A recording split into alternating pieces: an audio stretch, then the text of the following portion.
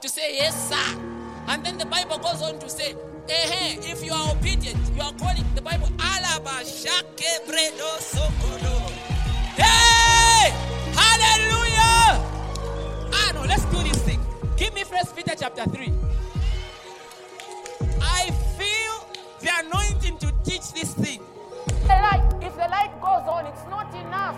It's not enough for the light to go on. The Bible says the light shines. It shines. No, my light will not just go on.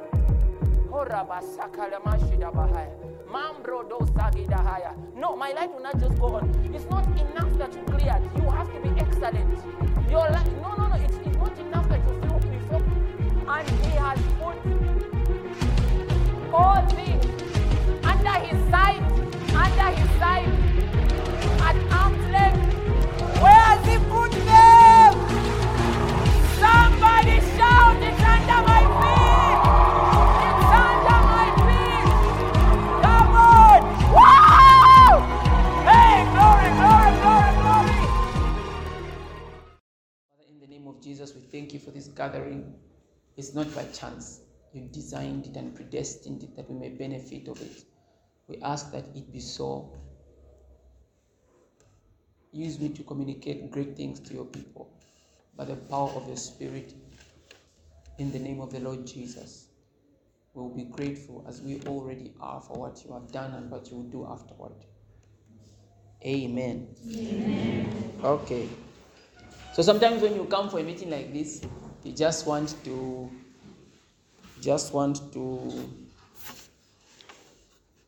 I don't know what people are going through. So that's why sometimes I like a question and answer session, because it helps me. It helps me be a little bit more effective where God has not told me what to communicate. So do we have any questions? None. All right. Oh, please. I was trying to avoid questions. In truth. That's why I quickly said, but there's no, please ask. Go ahead. I was asking if you can help me understand the relation between destiny and choices. The relationship between destiny and choices. I'm struggling to understand what's meant for you and us being behind the right.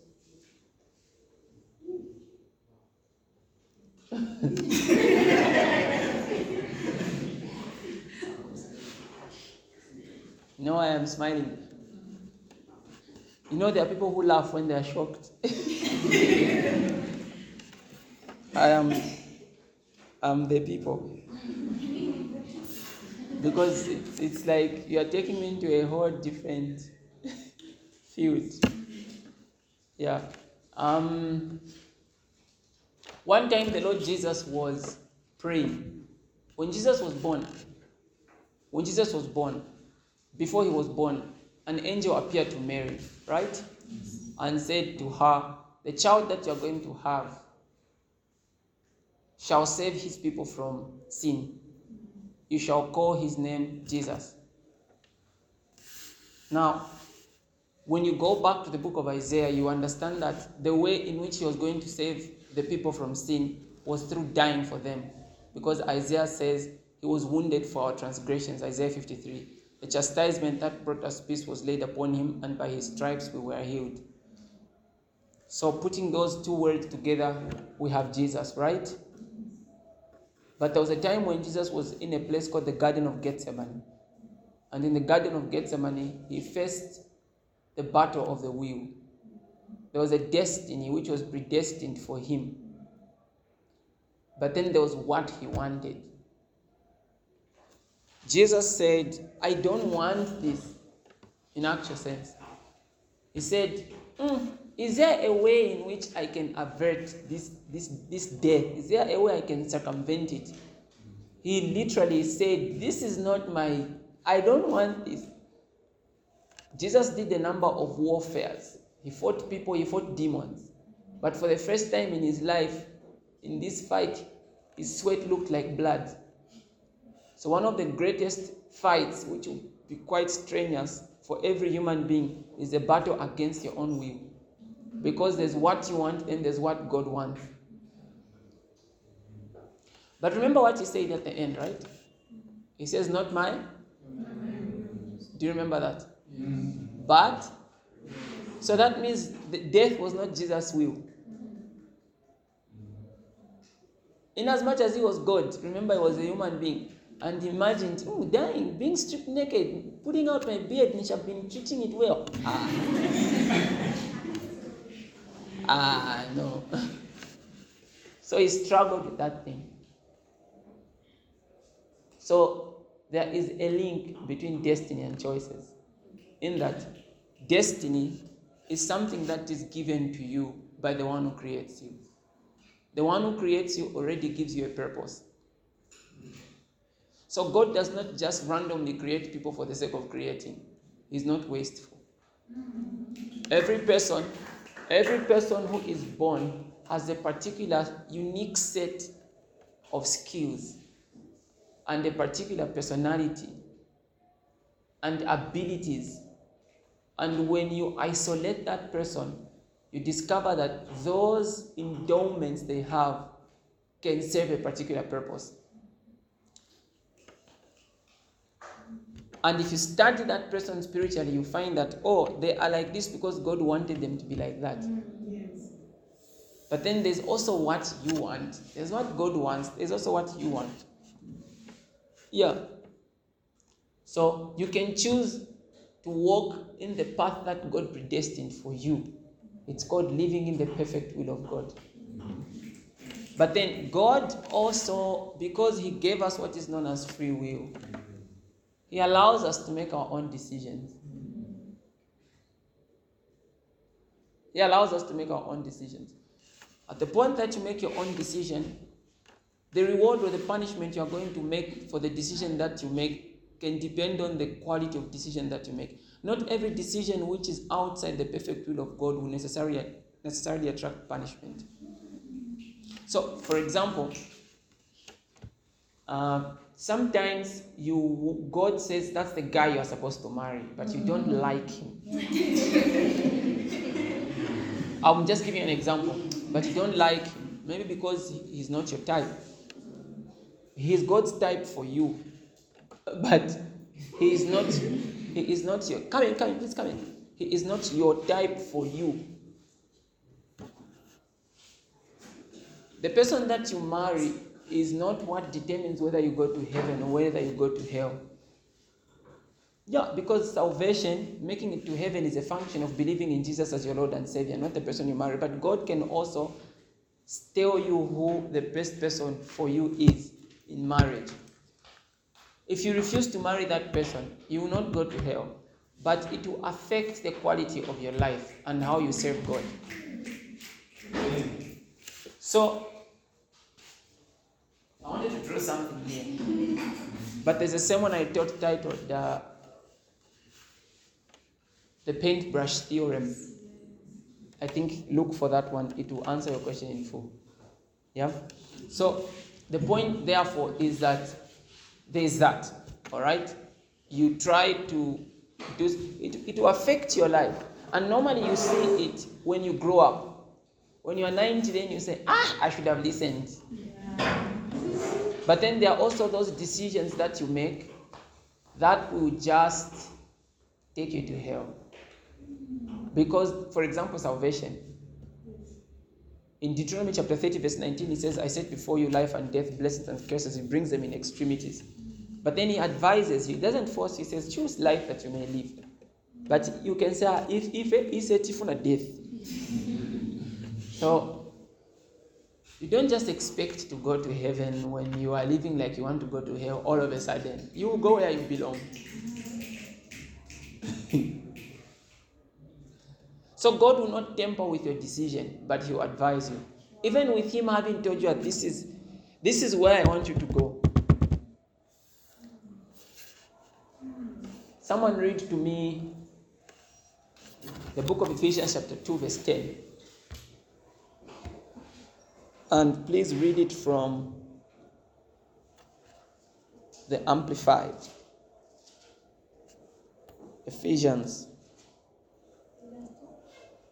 Avena Efeso, verse 10, from the Amplified. Thank you. Ephesians 2, verse 10, from the Amplified Bible, the Bible quotes, For we are God's own handiwork. His work. Number 1, we are whose handiwork? So after all, you're not your own. And you are his handiwork, right? Do you know what handiwork means? It's like an artist's best art. It's called workmanship. Come on in. It's like the artist's best art. Please go on. We are God's own handiwork, his workmanship, recreated in Christ Jesus. You were even recreated. That means you were created, something went wrong, so you needed repair. But you were, and even then you did not create yourself again. You were recreated in Christ Jesus. In the kingdom of God, there are no self-made guys. That self-made stupidity does not exist here. The Bible says, God said, let us make man. In this kingdom, you are made. You are made. All right. You're created in Christ Jesus. Born anew. Yes, born anew. So when you are being born, you are not there. You don't know what happened between your mother and your father when you are being born. Whether they were married, or they just told you we got married, or they met somewhere, you don't know. So the point I make is that you were just born.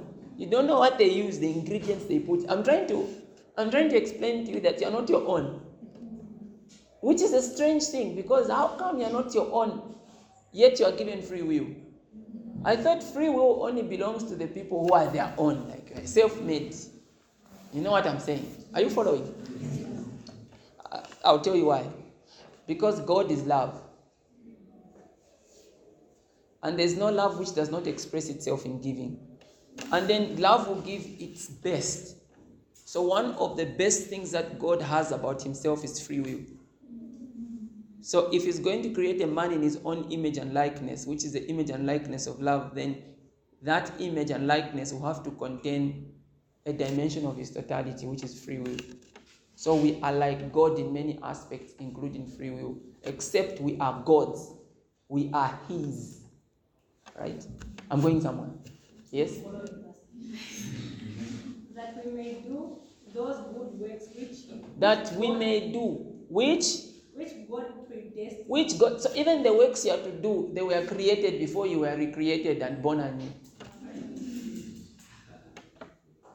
So then the purpose of the free will is so that you don't function as a robot. One of the things that God enjoys is to see you use your free will to serve him effectively. For example, God doesn't like a situation where he has to tell you everything. Rise up, go to the toilet. Now go and study. Are you saying that? There are things you can decide for yourself. That's why he gave you free will. So that you are not a robot. So that you are like him. But when you begin to grow up spiritually, you then realize that that free will is so that you can sit down. Thank you. It's so that you can serve him effectively. So that you can serve him effectively. Now, with that free will, you can choose what you want.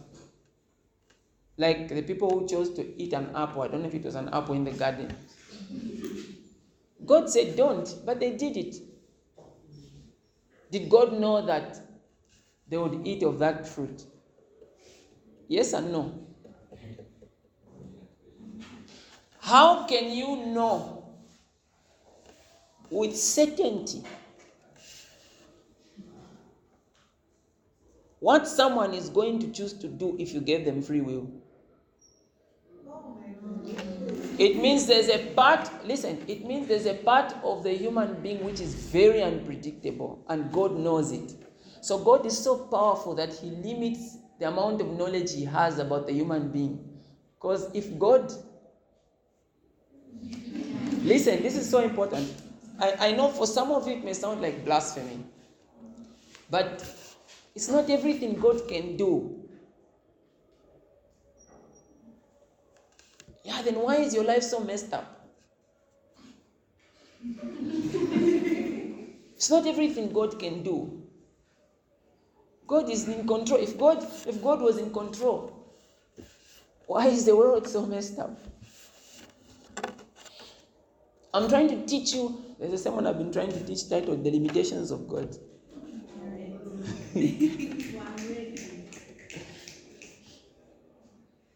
So, God, here's a mystery of the, you see, that's why I laughed, because you are just taking me off trail. So, here is the mystery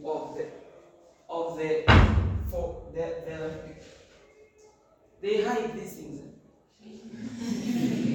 But monitress, it's always a girl. Where's the what? I need to show you something. Is this inorganic or organic? It's inorganic. I just remember that it should be organic somewhere, whether it's inorganic or organic. But this kind of stuff is not found in organic, is it? Okay, your phone, just give me a pen and a paper. I really need to show you something. I want you to understand God. Now you have let Pastor go, Pastor who doesn't belong to this church, to this institution. That won't work. I need everyone to see. You are monitress. That's right. Can't even write. But it can run. All right. So maybe let's do no problem. So maybe let's do, okay, let me try to explain it. God is all-knowing, right? God is all-knowing. The word is omniscient. Omniscient. Everybody say omniscient. Omniscient. When you go back, you tell your boyfriend, you're not omniscient, you don't know where I was. God is omniscient, that means he is all-knowing, and that can never be taken away from him. That means he knows everything. Present, past, future, about you, about me, about the world, about events. But then, my argument is that if God gave you free will, then he limits his omniscience. So, because free will means I cannot predict what you're going to decide. If I can predict what you're going to decide, now I can obviously predict, but then there is a place for unpredictability by virtue of the fact that free will entails that you are a free moral agent. So, think of it like this. In the omniscience of God, God knows all the strands that can never exist in time. For example, if you don't know the possibilities, the total sum of possibilities of decisions that you can make, all you know is that they are infinite, right? But that also means that God, you are just aware of the abstract idea that the number of decisions you can make are infinite. In the space-time continuum, the number of decisions you can make are infinite. You can't count them. For example, you can stand, you can lay on the floor. All those are decisions you can make. If you want, you can be studying instead of being here. You can go home and relax. It's an infinite number of decisions. Let's imagine there were 2 million decisions that you can make. You don't know there are 2 million. All you know is that they are infinite in the space-time continuum. Right? But in the omniscience of God, he knows each of the 2 million decisions you are able to make. Are you seeing what makes God powerful? He knows each of them and in which space and at which point in time He knows. So let's look at them in terms of decisions. If say, let's reduce the infinite number of decisions you can make to 3. In the one possibility,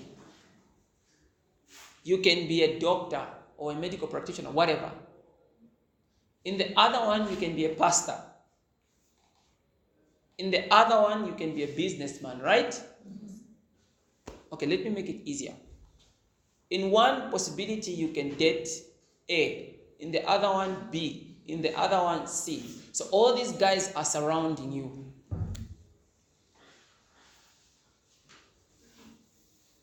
The difference between you and God is that with God, He has been to 20 years after you marry A, to 20 years after you marry B, to 20 years after you marry C. So for example, He knows that if it's Brian that you marry, this is what will happen to you in the first year of marriage. This is what will happen to you in the 16th year of your marriage. This is what will happen. So let's say it says this marriage will last 15 years, this one will last 20, this one will last 60. So then He comes to your future, to your present, and He tells you, you like the one, this guy, but go for this one. So the one that you like is the one you will last 20 years with, right? But the one that God wants for you is the one that you will last 60 years with. Because He's been to the future. Remember, you've never been there.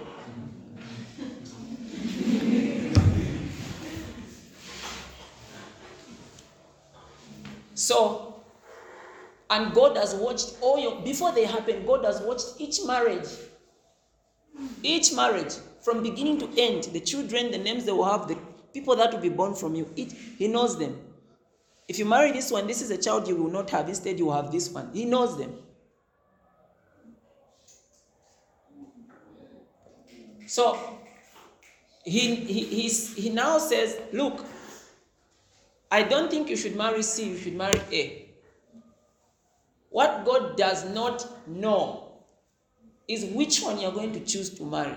But whoever you choose to marry, God knows everything that will happen afterwards.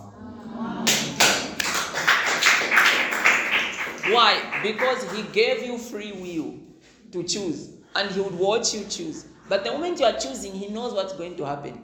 But He will let you choose. And sometimes He will know because of the kind of person you are who you are going to choose. He may even advise you. He may even advise you, say, no, don't go for this one, but He will let you choose. So sometimes what God does is that when people do not live in His perfect will, He provides shock absorbers. I'll give you an example. So one time, God is pacing the floor and is looking restless. And the angels are asking each other, but why is it? Then He says, we're going to create a human being in our own image and likeness. And some of the angels, senior angels, obviously sat Him down and said,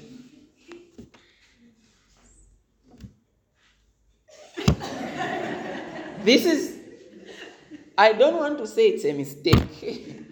You have never made a mistake. But are you just sure this is what you want? And He says, yes.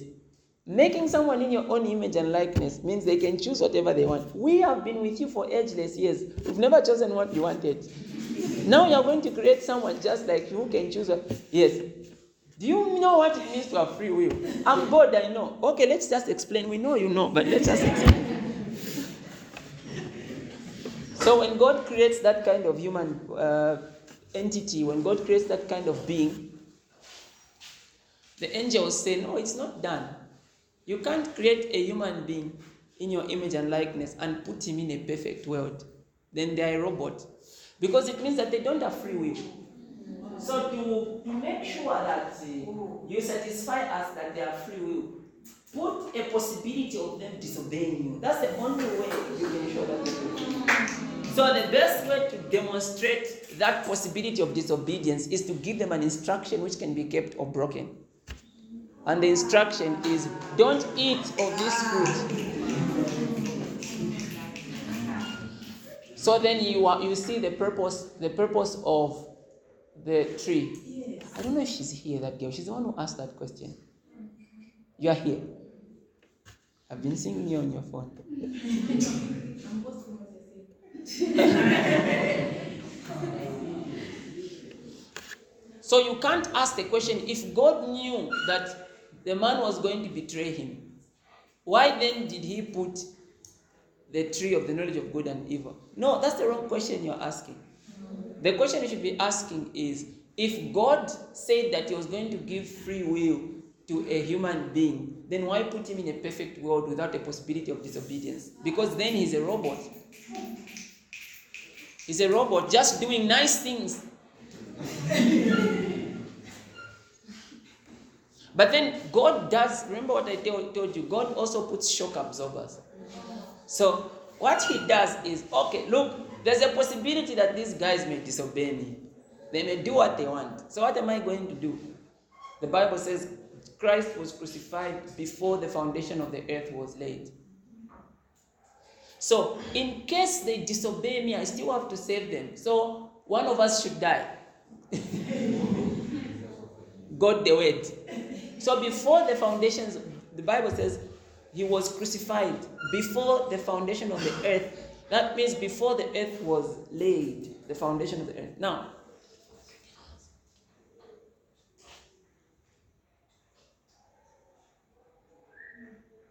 Genesis chapter 1 is not the first time that God created the heavens and the earth.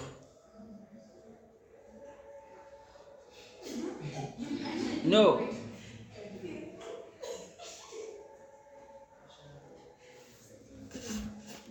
When you study archaeology, you discover that the oldest human being is 6,000 years old. Right? Human beings do not predate 6,000 years. They don't. No, they don't.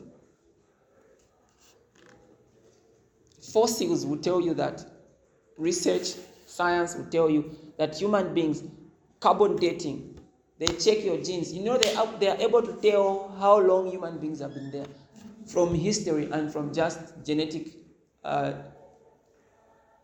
engineering.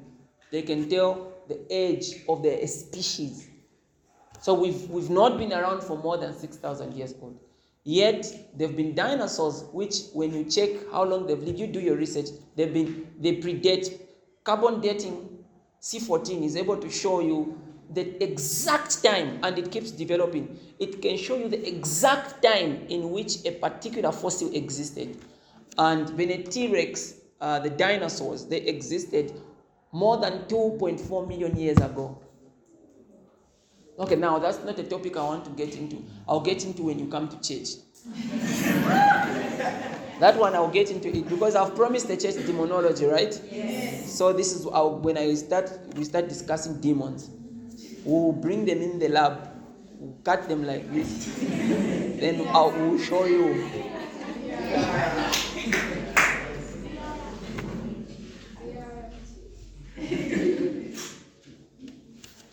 So they existed. The Bible says, in the beginning, God created the heavens and the earth, right? That's Genesis chapter 1, verse 1. Now, the next verse 2 says, the earth was formless and void. That sounds inconsistent with God because the perfect God cannot create a formless and void space and matter. So that means between Genesis chapter 1, Genesis verse 1 is a perfect picture of God creating the heavens and the earth. In theology, there's what we call the gap theory. Meaning what happened between two verses may have taken millions of years as opposed to the speed at which you are reading them. For example, the Bible will just tell you that Cain left and where he went, he married. Then the question you're asking is, where did people come from? So there's what we call gap theory. It's like suddenly Jesus is 12 years old. The next verse he's 30, he's being baptized. So there's a gap, what we call the gap theory. So between verse 1, a perfect world, and verse 2, there's something that happened there, which I'll only tell you when you come to church.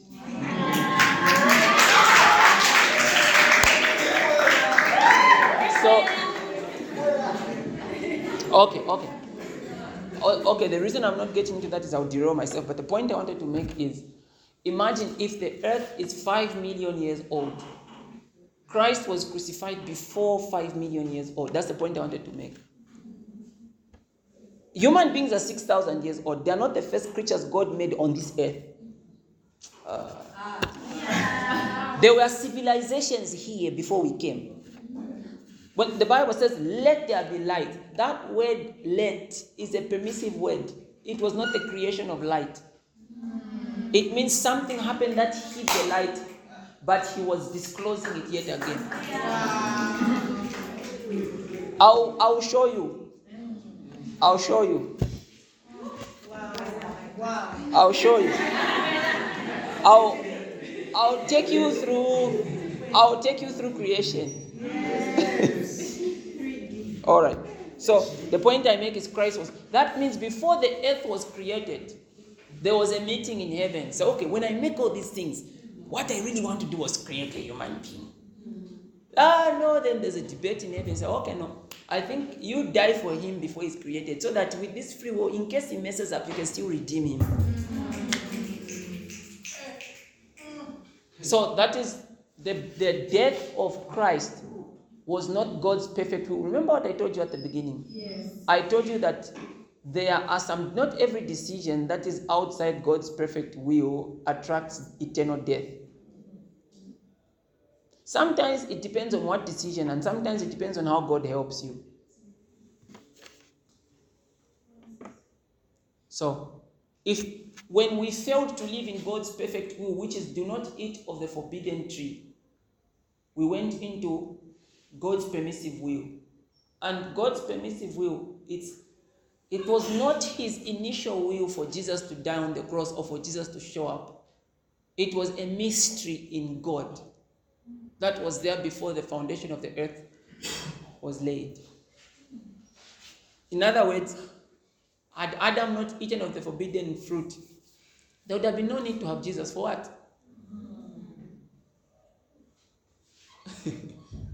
Yeah, for what? To come redeem what? So it's disobedience which brought Jesus. So that's what I mean by when there are shock absorbers. When people make wrong decisions, God tries everything in his power to help them. Wow. So that they don't perish. All right? So that's about destiny. Your destiny is connected to your decisions. And our decisions, our free will, was given to us so that we could serve God freely, so that we could use it to obey God.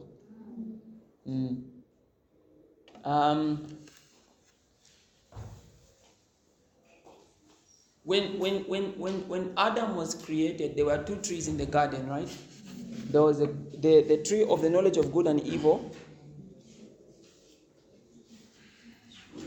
Yeah. There was a tree of the knowledge of good and evil, and there was the tree of life. Remember last time I told you that he did not eat of the tree of life. He did not eat of the tree of life.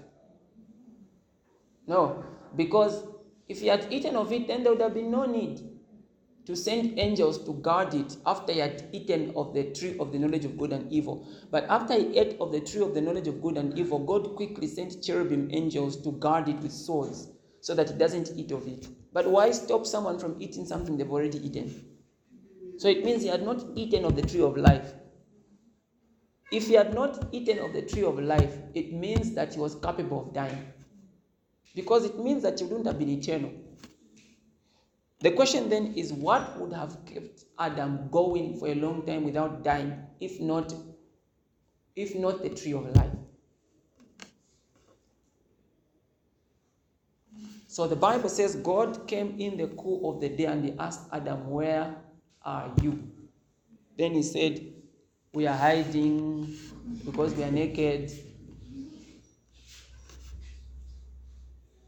So, when you study the Bible, you notice that it means God used to have fellowship with Adam. God would come and get reports. "What have you done today?" "No, today we went into the ocean, we did this, so we are pushing the garden further." Because he gave him an assignment. And when you're given an assignment, it means you have to go back and report. So sometimes Adam would appear in the meetings that God would have in heaven with his angels. Sometimes God would come down to earth and commune with him. Why do I know that? Why do I say that Adam would appear in the meetings in heaven? Because after Satan got Adamic authority, he would appear in heaven before the sons of God, although he was cast down. But what gave him power to appear? What gave Adam power to appear in heaven was the power that he had stolen from Adam. That is what made him a prince of this world. The prince of this world was not Lucifer. The prince of this world was Adam. And that gave him authority. So he says to Jesus, worship me. When you worship me, I'll give you all the kingdoms of this world because they were delivered to me. That's what he said. So the kingdom and the excellence and the glories of this world were delivered to Lucifer when Adam failed to obey God. That means before that, the kingdoms of this world, the glories thereof, the powers and the beauty were all subject to Adam. And as a king, he had an answerable duty to God. He had to go there or God would come and commune with him. But every person who communes with God, something happens to them. For example, the Bible tells you that Moses went into the presence of God, and when Moses came out of the presence of God, he was shining to the extent that the people would not behold him, so he had to put a veil on his face until the glory diminished. Now imagine a person who is having meetings with God almost weekly and daily. Something happens to them. When Moses was dying at the age of over 100, the Bible says his eyes were not failing him. His body was not dim. And he was climbing Mount Sinai, which was 6,000 feet tall, long. An old man. Remember when he began to lead the Israelite nation, he was 80 years old. So he would climb. Where did he get the energy to climb? It's because there is an effect that the presence of God has on you. So the choice that Adam made to eat of the tree of life was not forbidden. What was forbidden, as the Bible expressly tells us, was to eat of the tree of the knowledge of good and evil. But Adam did not want to eat of the tree of life because what renewed him was his fellowship with God. That's why the Bible says, they that wait upon the Lord shall renew their strength. So there is something that would always happen to Adam that would refresh him every time he would have meetings with God. And if Adam ate of the tree of life, it means that he would become deity in full. He would not need God to renew him. Therefore, there would be no purpose for relationship and intimacy. He would become a God in himself, not dependent on God. God depended on Adam to work the garden. But Adam had to depend on God for the supply of life. So there was an interdependence. So Adam exercised his free will in the early days to partner with God. So your free will was designed so that you can partner with God. There are things that God can't do. That's why he sent you here. But there are some things you can do. There are some things you can't do. That's why you need God. So our free will is supposed to be a partnership to work with God. Because in any case, you were hewn out of God. You are a dimension of God in this earth. You are a walking particle of deity. Look at the way you think, the questions you ask. Look at your perceptions and perspectives. You are not just a ball of cells that happened due to evolution. You are not just a bundle up of amoebas put together from the sea.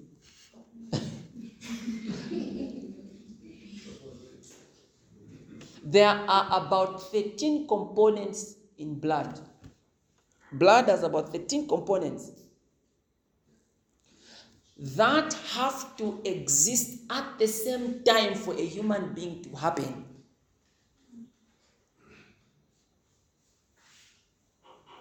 If a human being was evolving, you wouldn't have had a human being. Science will not agree with you. Someone was behind him.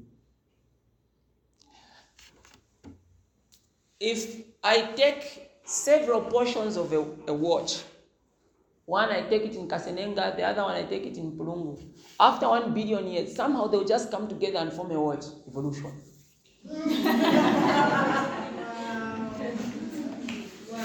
So, evolution theories leave much to be desired.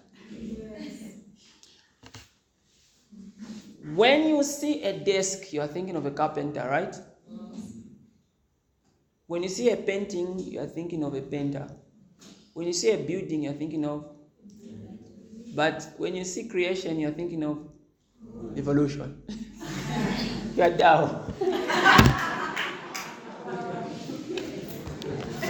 Okay, I just have issues with some of these theories anyways. So, the point I make, therefore, is that there was a deliberate intent by God to create a particular being for a particular purpose. And what he does is that he puts very distinctive, peculiar skills in every person so that they may fulfill the purpose for which he had initially intended for them. That's why the word that is used in the book of Ephesians chapter 2 verse 10 is predestined. Predestined. That's a short answer to your question.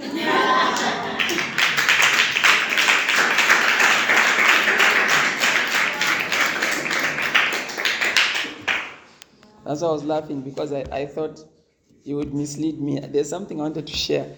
But when I come next week, I'll share what I wanted to share.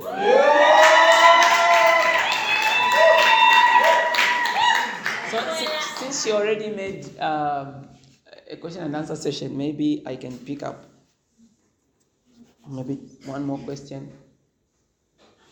Yes, sir. What's your name? My name is Noah. I'm Noah. Noah, okay. It's in line with what explained. Are there some things that lead us to our destiny? Yes. Why must be so is look at the story of Moses. Yes. Not until the time that he killed that man, that's when he went into the wilderness and later on went to that place where he encountered God. If he had known, maybe it's something else. But yeah, general, I just want to find out. It's a good question, but let me give you a philosophical position. You have the correct materials, but you come up with the wrong conclusion. It's like saying 1 + 1 is equal to 11. So you have a set of facts given to you, but you have come up with the wrong conclusion. Wow. When you study Moses in the book of Hebrews 11, the Bible says when he became of age, he decided to leave. When he became of age, he decided to leave. So it is age which made him decide to leave, not the murder. Moses was a prince, and he was considered the son of Pharaoh and could potentially make the next Pharaoh. And you know, there are a number of gods in Egypt. There is Ra, there is, I've forgotten them. I knew them by name. Huh? There are a number of them. But the number one god is Pharaoh. He decides which god dies and which one lives. So even if there's no fertility, he will say, let's create one. Whether it works or not. So, even the descendants of Pharaoh are treated like gods. The children, especially the children of Pharaoh, they are treated like gods. Those guys can kill and nothing happens. One of the reasons why Moses ran away was because it was a political issue. Otherwise, they would just kill you and move on like nothing happened. I want you to look at the book of Hebrews chapter 11.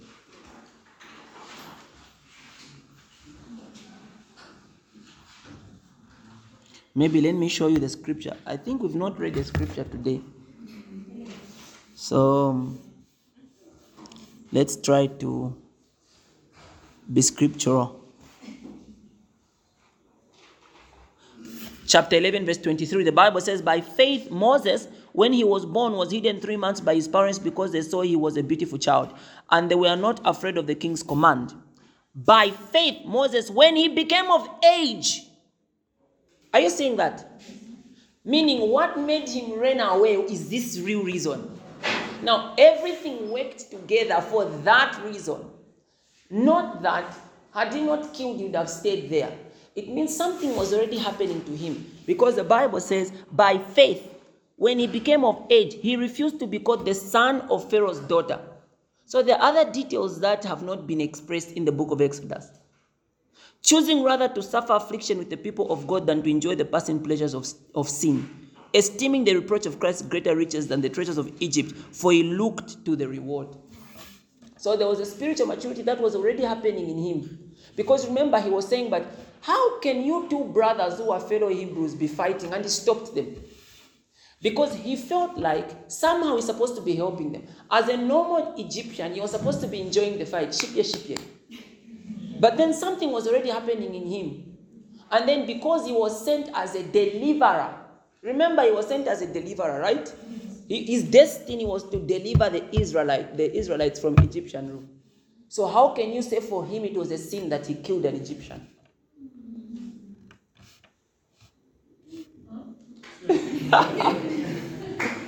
How can you say it was a sin for him? Do you know how many Egyptians died for trying to stop the Israelites from leaving?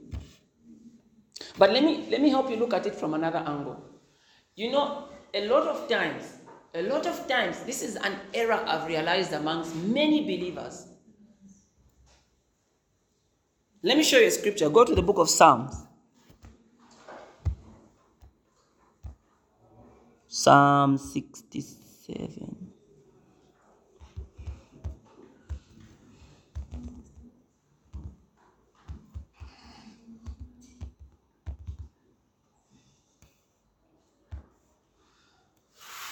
Yeah. Psalm 119, verse 67. Psalm 119, verse 67. Psalm 119 is one of those scriptures you must study. It's powerful. It's not the shortest, but it's just amazing. All right, Psalm 119, verse 67, the Bible reads, before I was afflicted, I went astray, but now I keep your word.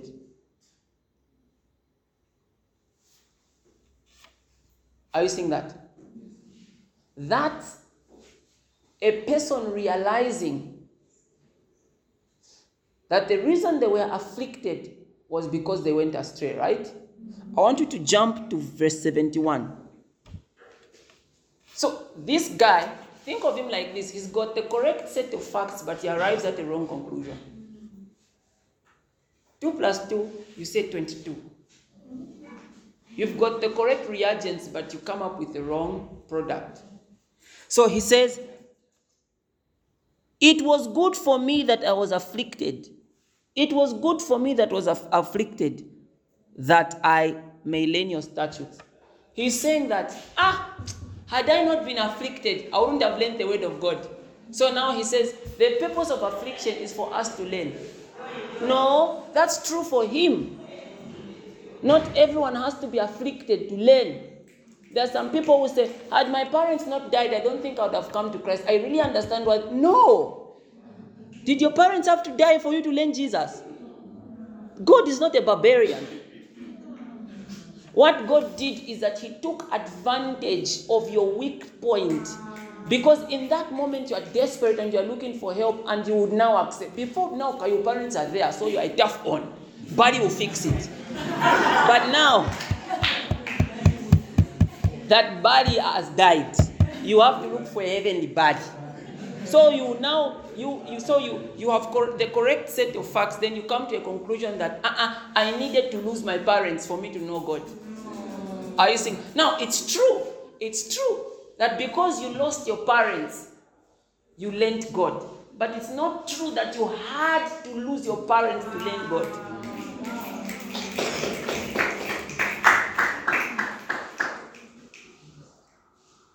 So, when human beings sin, let me show you another scripture.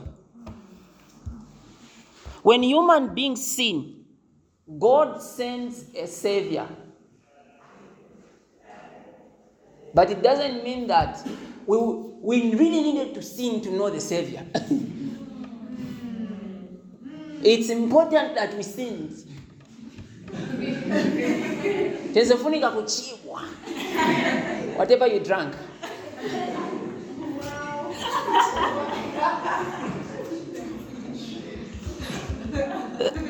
Isn't that the word? I want you to look at another scripture. Psalm 107.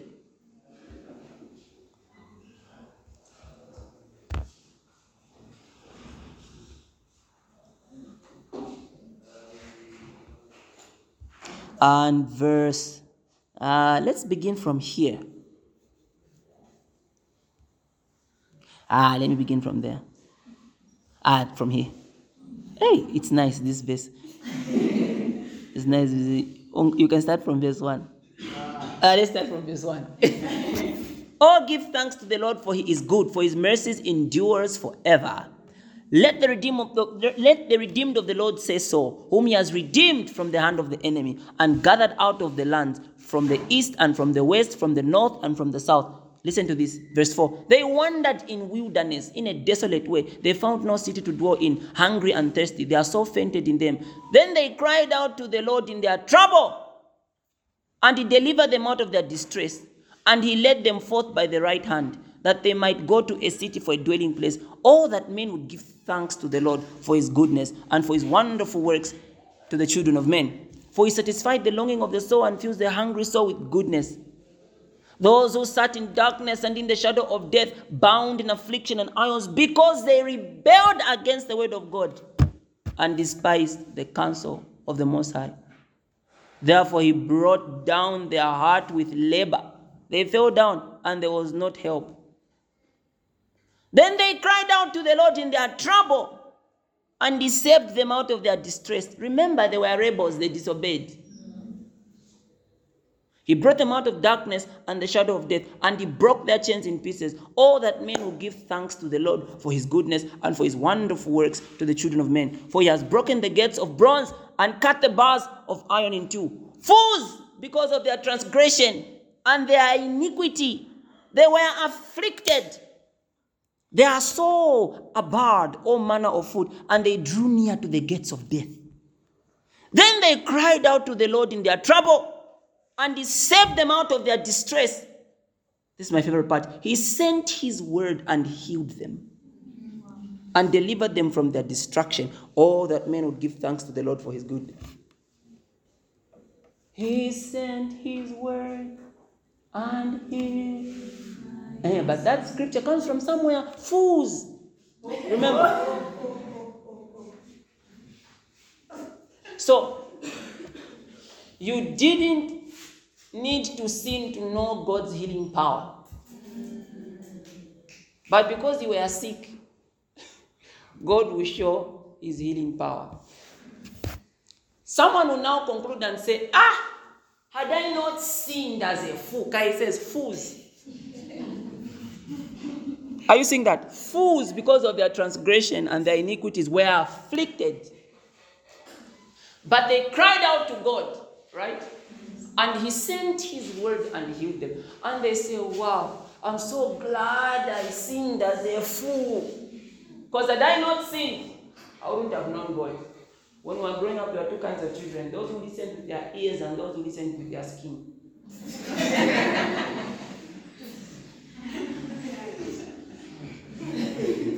You are all Zambians. You listen with your skin.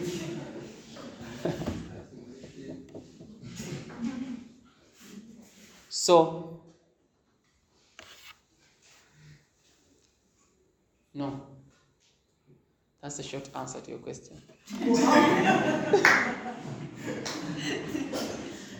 Okay. I've helped you, right? Yeah. Okay, let me get the last question. Yes, my brother. When you were like in university, I heard you mention saying. When I was where? When you were preaching.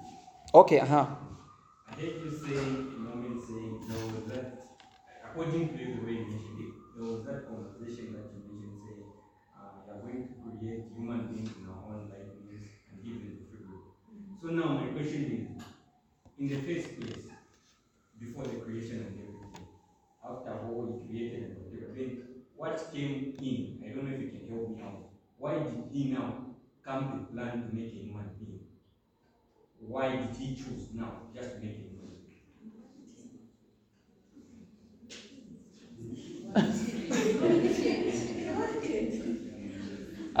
When you read the Bible, goodness was not complete until all that he created was in place.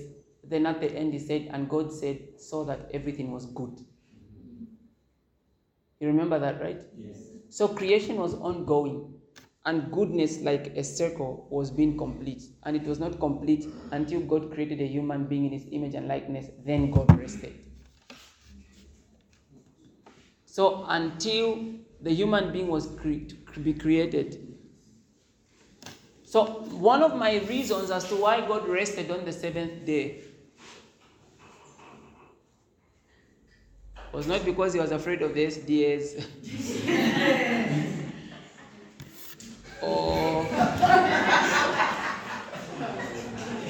or the Jews. Pardon me, the Jews are worse, by the way. That was not the reason. It was also not because he was tired. Because rest seems to suggest that you're tired. But can God get tired? So there's got to be a deeper reason or definition of the word rest.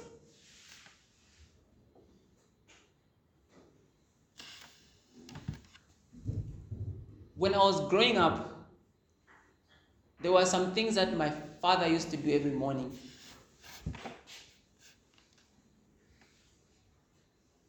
Like iron his shirt, polish his shoes, because my mother is not into that kind of stuff. Wow. She does that maybe once a year.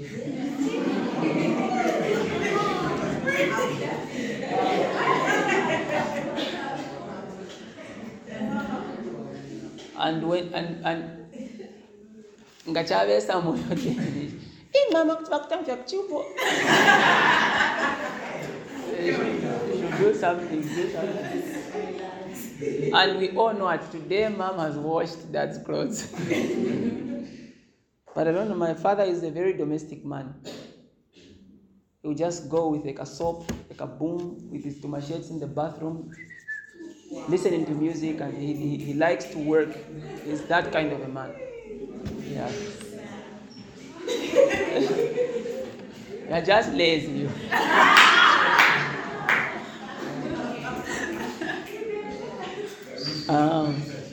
But I've disappointed my wife because for me I realized I paid lobola, so she has to do the works of the Lord. I also found a scripture in the Bible which says older women must teach younger women to manage their homes. So I taught her to manage her home. Don't worry about the house. I can buy electricity, I can do everything, don't worry. The house I can manage, you manage the home, there's a difference.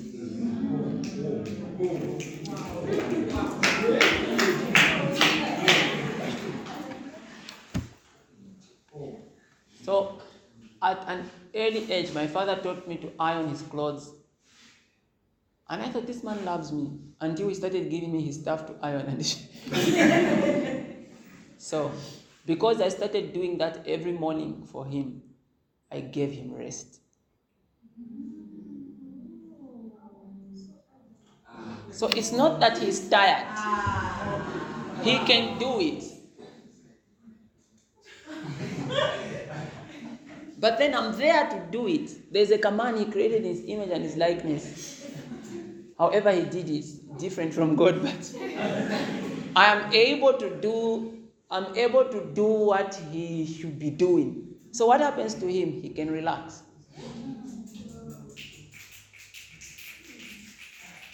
That's the idea of divine rest. So when Adam came on the scene, there are things that God was doing that he didn't need to do anymore because he had put a very peculiar set of skills in Adam that would do what God was supposed to do.